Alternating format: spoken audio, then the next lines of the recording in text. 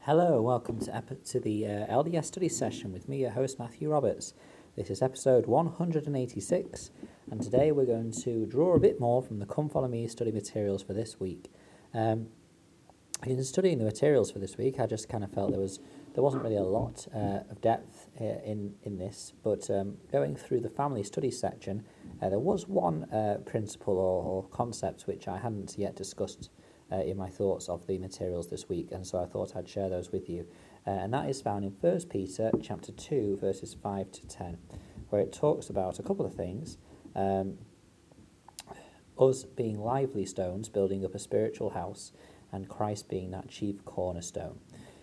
Now, many of us will be familiar with this imagery or analogy of the Saviour being a chief cornerstone.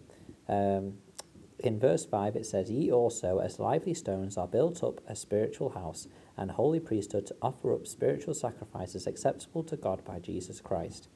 So we know from this that we are living stones, we are living things which are building up this spiritual house. The church obviously has a building and in which people can gather and meet, but it doesn't always have to have a specific building. In fact, the church is not so much the buildings, it's more the people.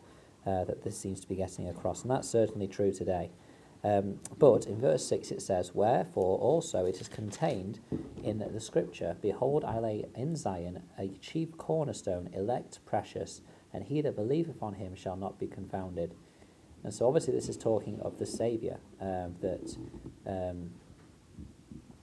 we are focusing on, that if we build upon the Saviour as our chief cornerstone, in our homes, in our church, in the ward, in the stake, in whatever congregation or group or gathering we might be, if we build on the Saviour as a chief cornerstone, then he will make sure that we can be built on that strong foundation. A cornerstone, logistically speaking or physically speaking, is the first block that is placed in the building of a structure. Now, there's a couple of important points with this. The fact that it's the first block kind of underlines the Saviour's important and necessary role in the church and his gospel. He is the first thing, he is the way, and the only way that this is possible. And so the fact that the cornerstone is placed first indicates, the Saviour being first in our faith, or should be first in our faith.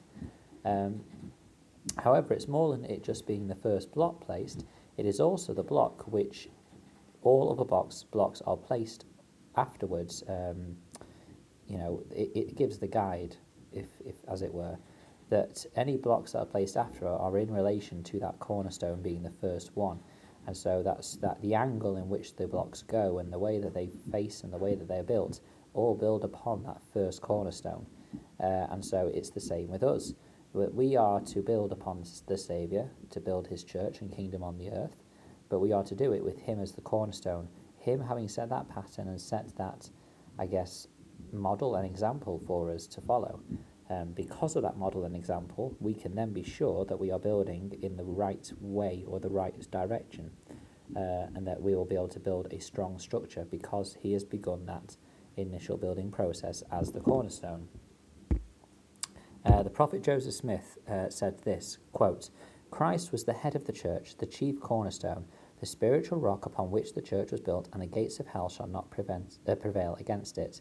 He built up the kingdom, chose apostles, and ordained them to the Melchizedek priesthood, giving them power to administer in the ordinances of the gospel." Close quote. There are many other references or points to be made about the Saviour and how he is the central part. But also, we as members of the church are important in bringing our gospel to the earth, and we have a responsibility and a duty. In fact, in verse 9 it says, "But ye are a chosen generation, a royal priesthood, and a holy nation, a peculiar people, that ye should shew forth the praises of him who hath called you out of darkness into his marvellous light." This, of course, is well known, particularly the phrases royal priesthood, peculiar people, and so on. And it applies to all covenant people that come unto the Saviour and decide to make those choices to try and live like him. And so as a result, we have that opportunity to show that light to the world and to show the cornerstone in which they can model and fashion their lives after to find that peace. It was interesting, actually. I was listening to a podcast today about something completely, in fact, I think it was yesterday, about something completely different.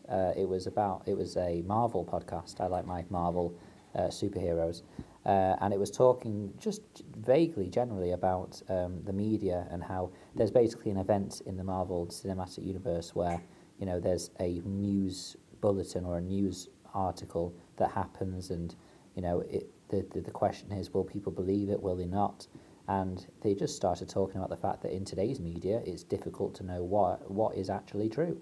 It's difficult to know, when a news source comes out, if it is true or if it's been been exaggerated, or even if it's completely fake.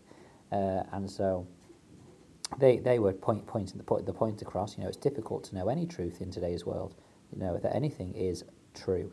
But of course, because we have the Saviour as a cornerstone, we can begin to understand spiritual things that are true, that we can accept and follow in our lives. Anyway, I hope you've enjoyed the study today. If there's anything you've been studying, I'd love to hear it at Matt S. Roberts 90 on Twitter, or email ldsstudysession@gmail.com. Thanks again for listening, and until we meet again.